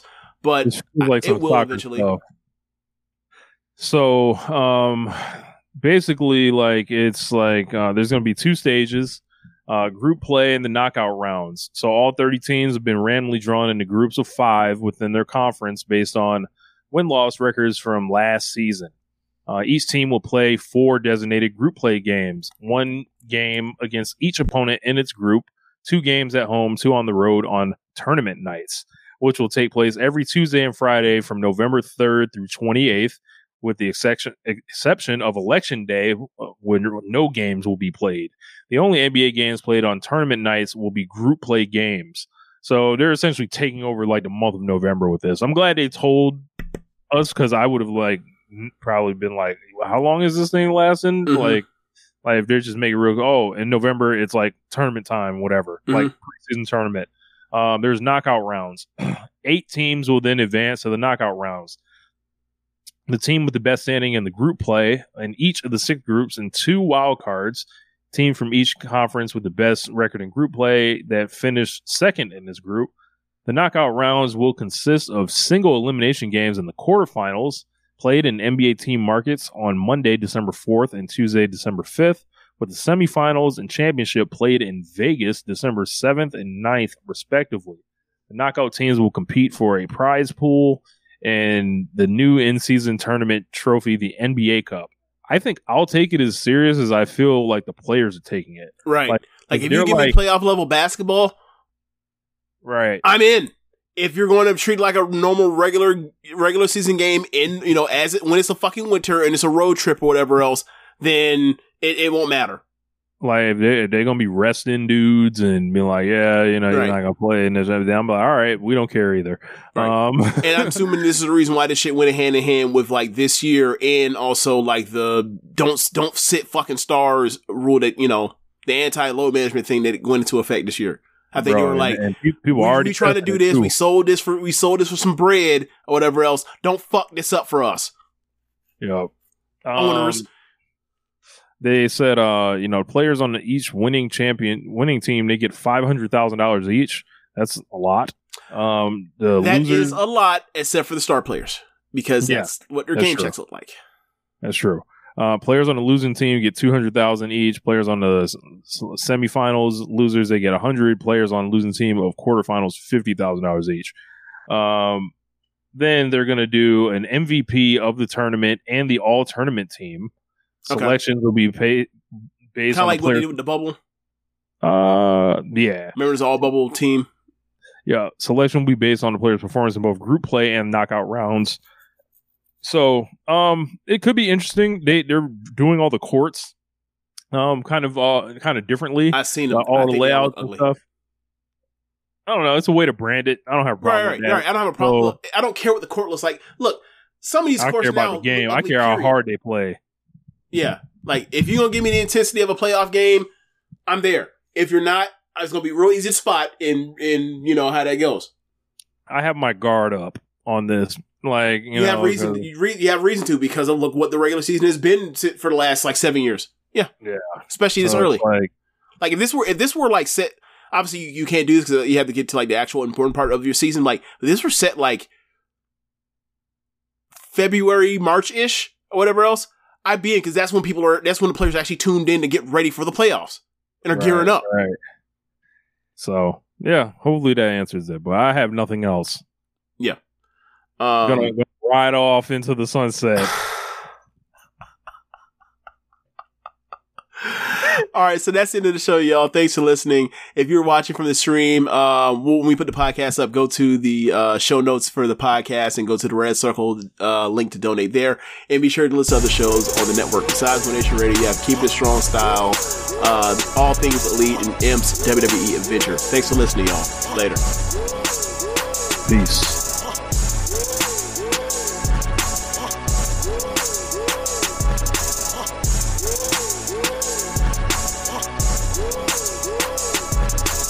BetMGM has an unreal deal for sports fans in Virginia. Turn $5 into $150 instantly when you place your first wager at BetMGM. Simply download the BetMGM app and sign up using code Champion150. Then, place a $5 wager on any sport. You'll receive $150 in bonus bets, regardless of your wager's outcome. And if you think the fun stops there, the king of sportsbooks has plenty of surprises in store. Check out daily promotions, same-game parlays, live bets, and so much more. Download the app in Virginia today and get $150 in bonus bets instantly from your first wager. Only at BetMGM.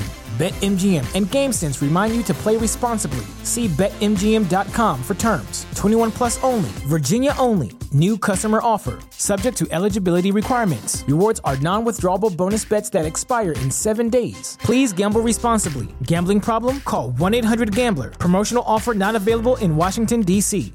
What's so special about Hero Bread's soft, fluffy, and delicious breads, buns, and tortillas? These ultra-low net-carb baked goods contain zero sugar, fewer calories, and more protein than the leading brands, and are high in fiber to support gut health. Shop now at Hero.co.